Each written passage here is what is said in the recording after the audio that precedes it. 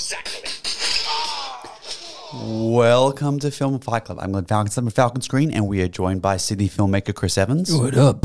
And freelance writer and critic Virat Nehru. Coming straight from Australia. Now, as Virat has intimated, we're going to be continuing in our trend of talking about films we're not especially keen on this week with the sequel to Coming to America, grammatically correct. Before we do that, we will be talking just briefly about the things that are happening around town this week. The Alliance Francaise French Film Festival, which started last week, is in full swing at Verona Central, the Orpheum. It's everywhere. Go see it. It's Should be more successful than last year's one, which was interrupted by COVID after record low ticket sales. Well, the initial run in March you're referring to, but when it did return when cinemas reopened. It returned, and according to the media event, it was actually the biggest event post-COVID last year in the country. Wow. Good on There you go. So, and we're getting a lot of world premieres because French films and other films aren't premiering anywhere else. Yeah. So the Jewish International Film Festival is ongoing at the Ritz and the beautiful Roseville Cinema. Transitions Film Festival is happening online for another week. The Melbourne Queer Film Festival, which kicks off tomorrow, is screening some events in person, but some events online. The Japanese Film Festival from tomorrow night through Sunday have got Nobuhiko Obayashi retrospective screening at Chevelle Cinema. The last 4 films he made, he's most well known as the director of the cult classic House. So check that out. The screenings are actually free. So if they haven't sold out yet, good opportunity to go see some interesting movies. And Kino Sydney are having an edit day in Alexandria on Saturday. So you've got a bunch of films you want to edit or projects you want to work on, just sit around with people with headphones who are doing the same things you, just but have company. Go join them. It's a lot of fun. Good motivation for filmmakers who are sitting on unfinished projects, aka all of them. I've been to Kino days like that before. We motivate each other. They're good.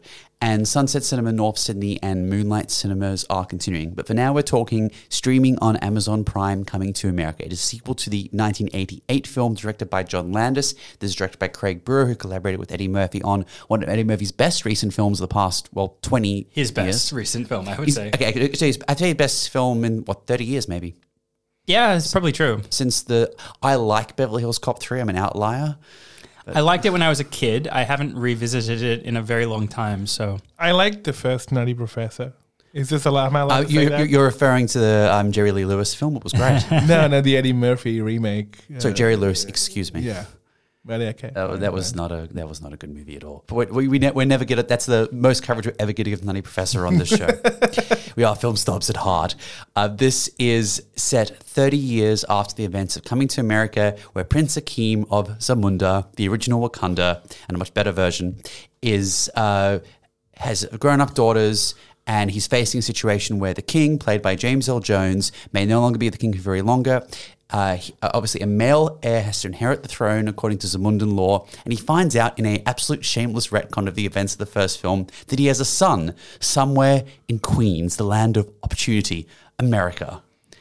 They've really bent over backwards to try and justify a woke plot where Akeem learns again that women are good. Actually, he doesn't learn that again. He knew that in the first one and was at odds with everyone, but somehow, miraculously, in the last 30 years, he's forgotten everything that the first film based his character around. I would argue, however, that, and I'm going to go on to talk about how much I love the first film, but in fairness, there has been a lot of proper review of the first film in a number of the last 30 years in regards to its attitudes towards women, particularly some scenes which weren't recreated in the subsequent film. However, something that isn't talked about is the whole film he spends lying to Lisa, in an effort to court her. So speaking of his attitudes towards women, not all au fait. That's true. I'm not here to say that the original Coming to America is woke, but his whole thing was, marriage should be about love, number one, and two, I want to be with a woman who is smart and can carry herself and has her own dreams and ambitions. Someone who inspires my loins as well as my intellect, I think was his line. Right. It's Mr. Darcy of his times. Yeah. And nothing like Mr. Darcy. I get that he loves his dad and his dad is the traditionalist. But in the first one, the dad learnt to... spoilers for the original Coming to America. Yeah, if you haven't seen this, you should have seen it. It was on every Friday night on Channel 10 for years. And also, this is a pretty predictable outcome, so it's not that big a spoiler anyway. In the first film, the traditionalist dad learns to compromise a little bit and adapt with the times. So the idea that he's putting on all this pressure, you must follow the tradition, when he's already broken the tradition in a major way in the first one. And it's different traditions, but in fairness, yes. I think more fundamentally the issue is that it's the same arc from the first film. And while the first film was very predictable, it was still charming. This didn't have that charm to carry the predictability through. I mean, I'm just thinking of the parable, the fact that we are recording this and talking about, the attitude towards women on International Women's Day. Yes, we are pre-recording this. Yeah. Yeah. Yes. Us, with all the women here with us to help record this episode for you. But, and, fair call. yeah, but the premise is just so weak, As you say, it's a shameless retcon. It's also, if we're going to talk about wokeness, it very much plays down rape of women by men, doesn't it? If you think about it. We're referring to the first... No, the setup of this one, the retcon of what took place. Oh, yes. It makes very light of a sexual assault. Yeah, essentially. An extreme one, but it's played for laughs, and it's not a big deal. Yeah. It's they bring in these characters to justify this turn in the history of the story, events that clearly didn't transpire during the first film, and it's also like a pretty ridiculous concept. Like I know Coming to America has always been silly, but the idea that there was sex that I don't remember took place because I was drugged. It's pretty desperate. It's just the whole thing. Like, was that really the best plot they could have come up with for a sequel? I don't believe it. There are so many better storylines that could have gone with this. They could have spent more time. What I did appreciate about this was that I liked in the first one how it was fish out of water, our perspective of America. They didn't try to repeat that because obviously there's 30 years later, these guys would have traveled back there in that time. The focus was on Zamunda. And I liked the little bit of world building in the first film. I like the world building in this one. As someone who's African, I loved seeing a nation that is prosperous, where people are happy, which isn't so impacted by colonialism as so many other nations have been. Obviously, people got a taste for this with Wakanda, Black Panther, but Zamunda did it first. Yeah. Interestingly, I was reading that Ryan Coogler, who did Black Panther, was a huge fan of the first Coming to America. And yeah, of course he was. Actually wanted... It's a great movie. Yeah. Well, and actually wanted to do the sequel himself. But there's a big legacy for this film for Black and African creatives and filmmakers who are inspired by seeing a vision of an African utopia that's prosperous. And as an aside, for everyone who loves The Lion King, let's not forget that before Madge Sinclair and James Earl Jones were king and queen of the Pride Lands, they were king and queen in the first Coming to America, which is a nice little callback for those like my parents who, wait a minute, we've seen these people before.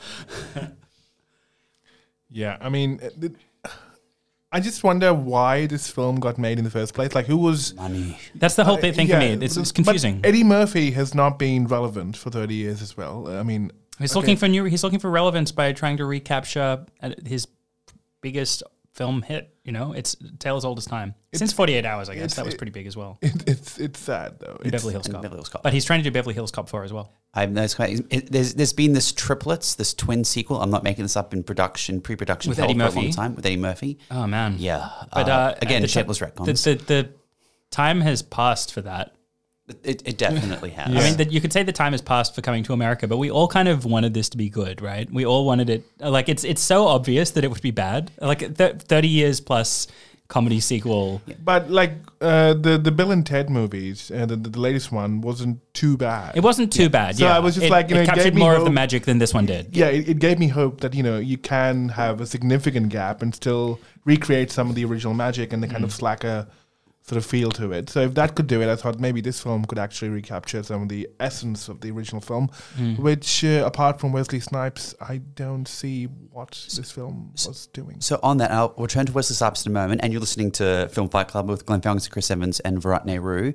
I take the view, more fundamentally what the first film was about was this relationship that many members of the African American community and certainly Black communities abroad have with the African heritage, and reflecting on that.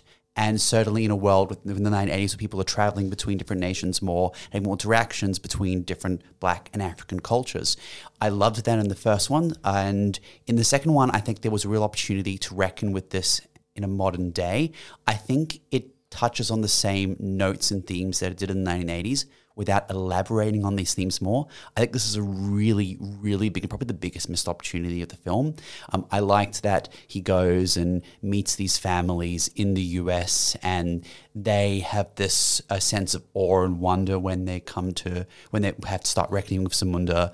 And I think we saw that with Lisa and the McDowells in the first film. And there's nothing really new, and there's nothing very modern about this film. This script could have been set 10 years ago. There's nothing that I think says this is a film that needed to be made now or reflects what's happening now. But it's definitely an update on the first Coming to America, because Coming to America, let's not forget that the McDowells were pretty wealthy, right? Like look at their house, you know. Yep. Here they've tried to flip it into like a poor, struggling black guy, you know, who's real, like single mother. Like they're leaning into a more like contemporary stereotypes about black experience. Having said that, though, I think there was a fair bit of commentary about the contemporary black experience in the first film, because the father, when at Lisa, did talk about how hard he worked and their experiences growing up and being black in America. True. So, but I did appreciate that we introduced to the main new black character in this film someone who is struggling to get a job and facing discrimination as a black person. Mm.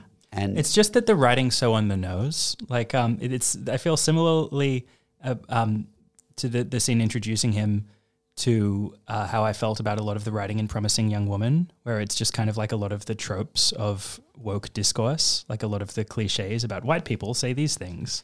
Well, I know that this is based in reality. I know that it comes from a real place, but just sort of seeing all the cliches in a row, it's like the tone of the script is like, haha, isn't it like this? As opposed to it's basically we all know these regurgitating jokes. News headlines into and like trying to find them a space in some sense.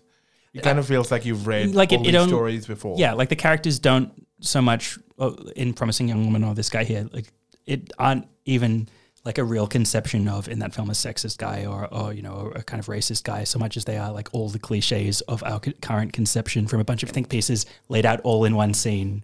I just don't like that type of writing.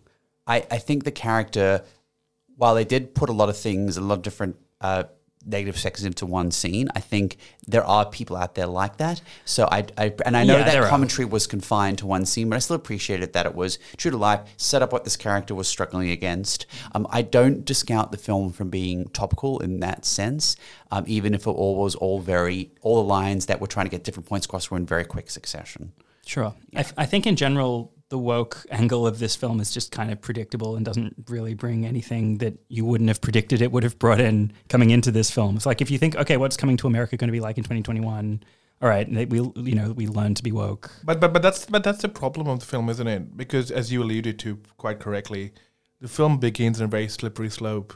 So you don't think it's going to go into an ultra woke angle from that beginning, right? You know, yeah. Because it has both these aspects about, you know, kind of casually playing over sexual assault, pretty much, and then going super woke. And for me, tonally, that just sat so wrong. Yeah, it's weird. It felt a bit icky. I actually don't think the film was trying to be woke. I think it's trying to go for nostalgia and a lot of very quick laughs. You're right, because when we talk about how the film opens, what do we get? Okay, here's McDowell's.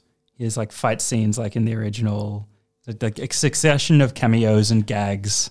Better fight scenes, lesser dance scenes, I'm going to say. But so many goddamn dance scenes. There was like one in the original, and here for the opening of the film, it feels like there's a dance scene every 5 or 10 minutes. And a musician coming in, which I didn't mind. A cameo from someone who's providing voiceover. You know who I'm talking about.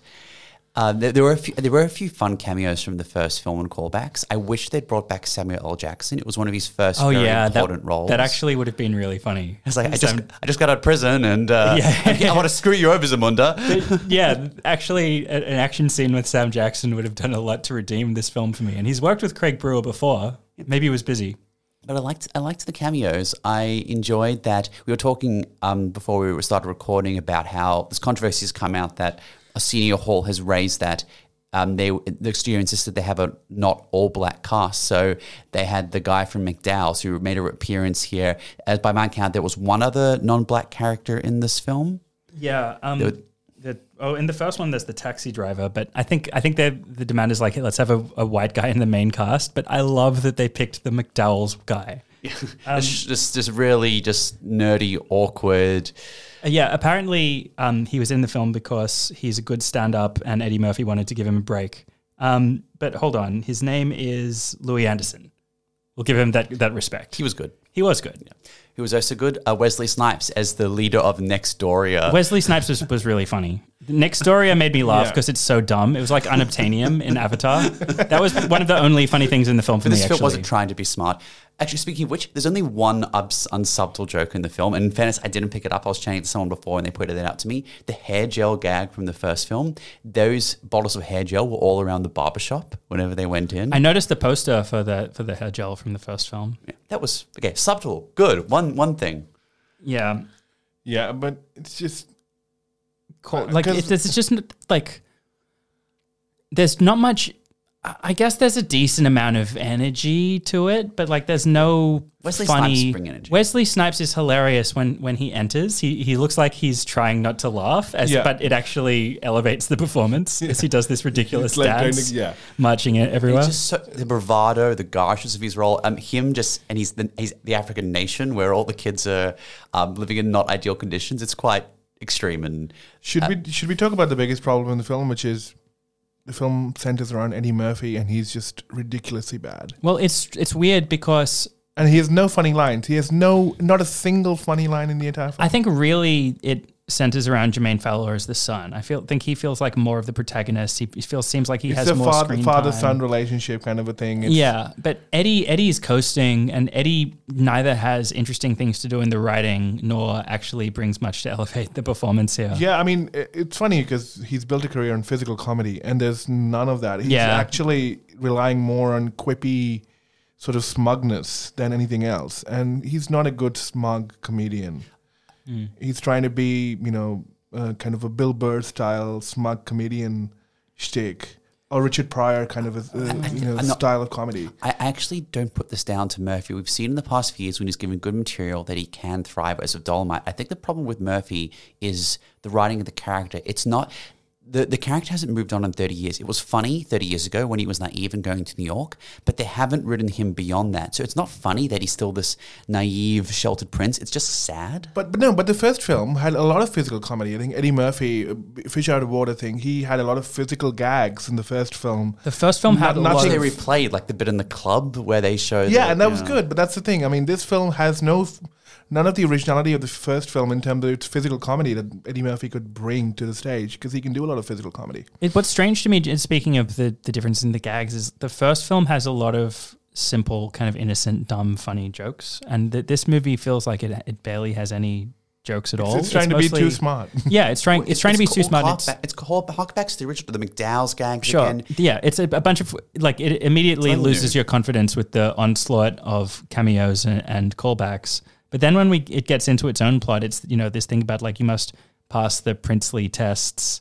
like Black Panther-esque challenges, which, why? Yeah, Like, that wasn't, like, that was fine, but it's also, like, it's neither original nor particularly funny in the execution here. No, and I think more to that, they go for the big set pieces when you really just wanted to rely on... In the first film, it was Arsenio Hall and Eddie Murphy cracking on and having a good time doing impressions. Arsenio Hall is great. It's nice to see him again. In the first one, he had all these great insults he'd fly at other people. Here, there's only a couple of lines where he works to that effect. Well, there's too many characters because they've brought in this Queen's family, and you've got Tracy Morgan stealing screen time from Arsenio Hall. He's so lazy in this. He does not yeah, really he's give just a damn. he's just doing his shtick. Yeah, and Leslie Jones, she's fine, but she's just very... Loud. She's loud. She's loud, and I think the emphasis on character... That's her shtick. She always brings that. But she has other great performances. Here, it's just they're relying on... and she is charismatic, but they're relying on her charisma over giving her material that actually brings out how good she can be and how good she is in other films. And you know what? In terms of nostalgia, this does something that I hated in Trainspotting. I was thinking of Trainspotting as we were talking about this, actually, which is, thinking about it now, actually probably the most successful decades late film sequel. But it has that awful sequence where there's one scene where they literally just read, not just clips, but they read the script from the first film. There's something equivalent to this where they just show several clips from the first movie. Everyone's seen Coming to America. A lot of people who watch this will have seen that recently. Why spend several minutes replaying clips that we've seen several times over?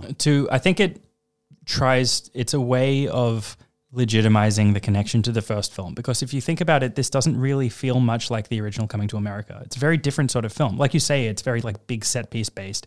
The original's a fairly simple fish out of water romantic comedy, which gets by on its charm. This is trying out so much. Like I said, there's so many characters, there's action set pieces. It's trying to go bigger. Yeah, but actually the plot feels overstuffed. Because like nothing's developed. I know that the romance in the original maybe wasn't like the best romance in the world, but it still felt like it had more development to it than anything in here. Yeah, I mean, in the first one, there was this beautiful scene when he comes in with the champagne glasses hiding behind it. I mean, it was a stupid moment, but it had sincerity to it. There's nothing which is sincere in this film. Yeah, the first film had some sincerity to it. I can't feel that there's anything motivating this other than the quest for more money. Which is kind of like Star Trek the kind 3. Of, yeah, but it kind of feels reminiscent of this kind of late stage capitalism point where we are at with the Hollywood industry, which is like, okay, we just, a little bit of this, a little bit of that, a little bit of nostalgia, and then Chemical X, and then you have your film ready. It's like Powerpuff Girls 2.0. I think one thing with that is Lisa had one of the best roles and characters in the first one. The actress is incredibly underused here. They could have built a whole story around her. They didn't. There's a great moment in the first film where she's just reading because she's angry at Akeem and her father. Why were there these quiet moments like that where we just got to know her? There was no sense of, like, her anger and frustration what happened drove a lot of the film, and there's no sense of emotiveness, equivalent emotiveness anywhere in this. She was just kind of there, again, like to legitimize the connection. They hadn't really imagined something for her to do. Like, Leslie Jones has more to do, and she doesn't really have any kind of satisfying arc either. The more we unpack this film, the more I notice that there's a lot of nothing padding it out. But when Virat was talking just then about sequels and I know what you're going to say.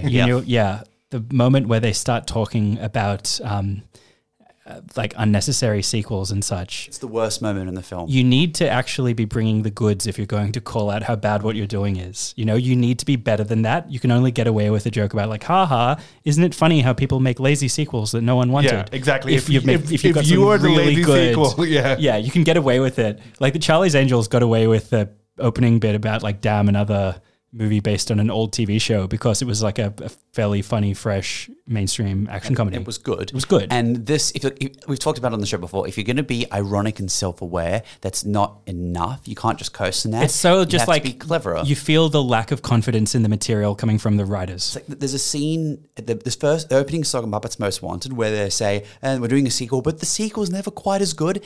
And that was actually, I think, a misjudged line. It's an entire sequence that draws out what is a line and tone that they think is funny, but actually just devalues the film. But before the son, Jermaine Fowler, what's his character's name? It just tells us, like, I watched this a day ago, and me too, and we've already forgotten. I'm bringing it up now. But anyway, it's pretty funny when before they go into talking about like, haha, isn't it funny when people make movies like Coming to America 2? It leaves a bad taste in your mouth within this film where somebody says American movies are the best in the world, doesn't it? Yeah, Lavelle Johnson, right. At this point, does anyone believe that anymore? I don't. Not with this. I don't think like lazy. That line got me thinking a lot about the cultural position we're in.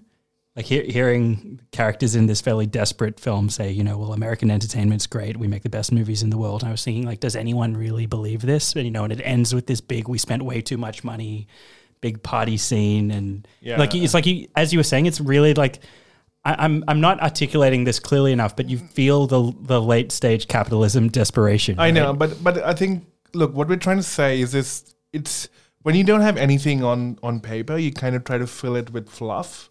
Or you fill it with set pieces, you fill it with ironic breaking the fourth wall references, you fill it with nostalgia, because you hope that you can stick all these things on the wall and something might stick, because you don't have confidence in your material to begin with, because there's nothing there.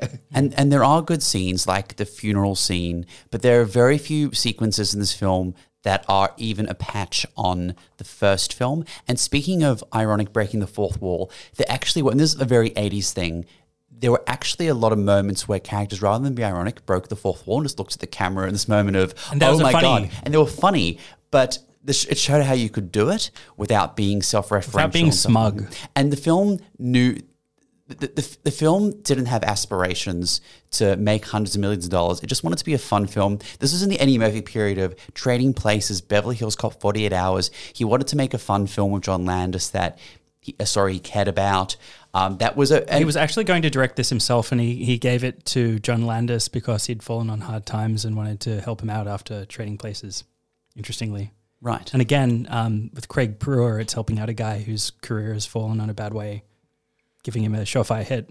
I agree. I mean, Eddie Murphy is a great guy. He's definitely helped out people in need, but doesn't mean that... That doesn't mean the movie's good. The movie's good, yeah. One thing that Odie Henderson's review at RogerEbert.com drew my attention to, he rightfully noticed that this is the best thing about the movie is the costume design by Ruth Carter, who also did the costume design for Black Panther, which she won the Oscar for. It's gorgeous. It's amazing. Like really beautiful use of African patterns. Yeah, and once again, very original, like nothing drawing from imagery which we have seen before in cinema on screen.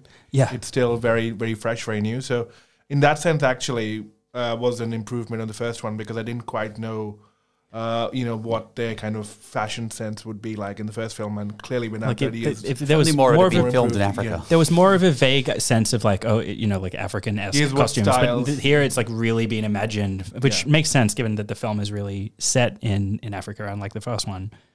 It didn't feel like Africa. And the first one didn't either, but it felt more real. I love the scene where the elephant I know they weren't real, but where the elephants pop by, it just felt a little more lived in. I love that the elephant was called Bubba. I like that touch too, in the original as well. Bubba ruled with an iron fist, let's not forget.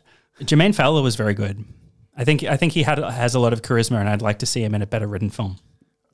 Should we tell them about the comment that you made off air about? Let's not go there. I think he's good. I just think, and this is the unfortunate thing for him, that it just, like with Leslie Jones, it doesn't show how talented he is or can be. Yeah, but you can clearly see that he has something. He just needs to be in a better movie. The dad of the McDowell's owner, he was good in this. Yeah, he is good. Yeah, I did like seeing all these folks who aren't big movie stars who suddenly were called up and told, hey, you want to be in a movie, the sequel to a movie when 30 years ago? What Hot American Summer Style? Hell yeah. In the same thing, I think we could use the same ensemble in a better film. Absolutely. I really think, because they're all talented people. Great talent there. Put a film around Lisa. Put a film around... A spin-off, yeah. I'm loving these comic performances from Wesley Snipes in this and Don't Know My Name. Yeah, but this is the annoying thing. They just regurgitated the storylines and arcs from the first film. Yeah. What if the film had opened with, hi, I have 3 daughters, one of them's going to be queen, I'm pushing this through, and this is this fight to make the change in Zamunda. This is her going to America or meeting someone she cared about. That would have been much better. I think part of the problem in creating this film was that Eddie Murphy wanted it to some extent to focus on his character. And so that's pretty much rules out a plot without going even more desperate where he returns to America again. Because apparently the reason why the Michael B. Jordan starring version from Ryan Coogler that I mentioned earlier wasn't made is because in Ryan Coogler's script, more of the focus of the film was going to be on the son, Michael B. Jordan, and Eddie Murphy wanted to make sure that he himself had a decent-sized role in the narrative. But to me, that's confusing because he essentially does nothing, and the film, in terms of the agency and the choices, is still carried by the Jermaine Fowler character, the son. Yeah. So at least if we went with a Coogler version, we might have had a good movie. I'm not sure why he rejected it, seeing what we ended up with. I think there's a bit of insecurity at play where he just wanted more screen time. He was just even if he doesn't have to do anything. Yeah, pretty much. And he was equating people will find him funny purely because here I am, Eddie Murphy is back, coming to America. Yeah, pretty Remember much. how much you loved this movie, but he doesn't have a arc in this. No, he doesn't. I got a really bad feeling about this film a couple of minutes in when Eddie Murphy says, "Are my robes on fleek?" That's when I knew it was going to be bad. You know who was fun? The singer, the guy, the attendant, the one who was in the first film who does those amazing singing cameos. He was good. There were things going for this. There were things that I wish could have been better thought out. I just wish more effort had been put into the writing. Yeah. It's a simple thing. They just coasted on the appeal of the first film. I don't know why Craig Brewer did Go this. watch the first one rather than watch Sure. this, honestly. They're both on Prime. So this has been Glenn Falcons, Chris Simmons, and Right in the We'll be back next week talking Judas and the Black Messiah. Check out the Jewish National Film Festival, Transitions, the Japanese Film Festival, and the Only Ones French Film Festival. Stay tuned for the Sonic Assassin. Have a wonderful night and enjoy movies. Good night.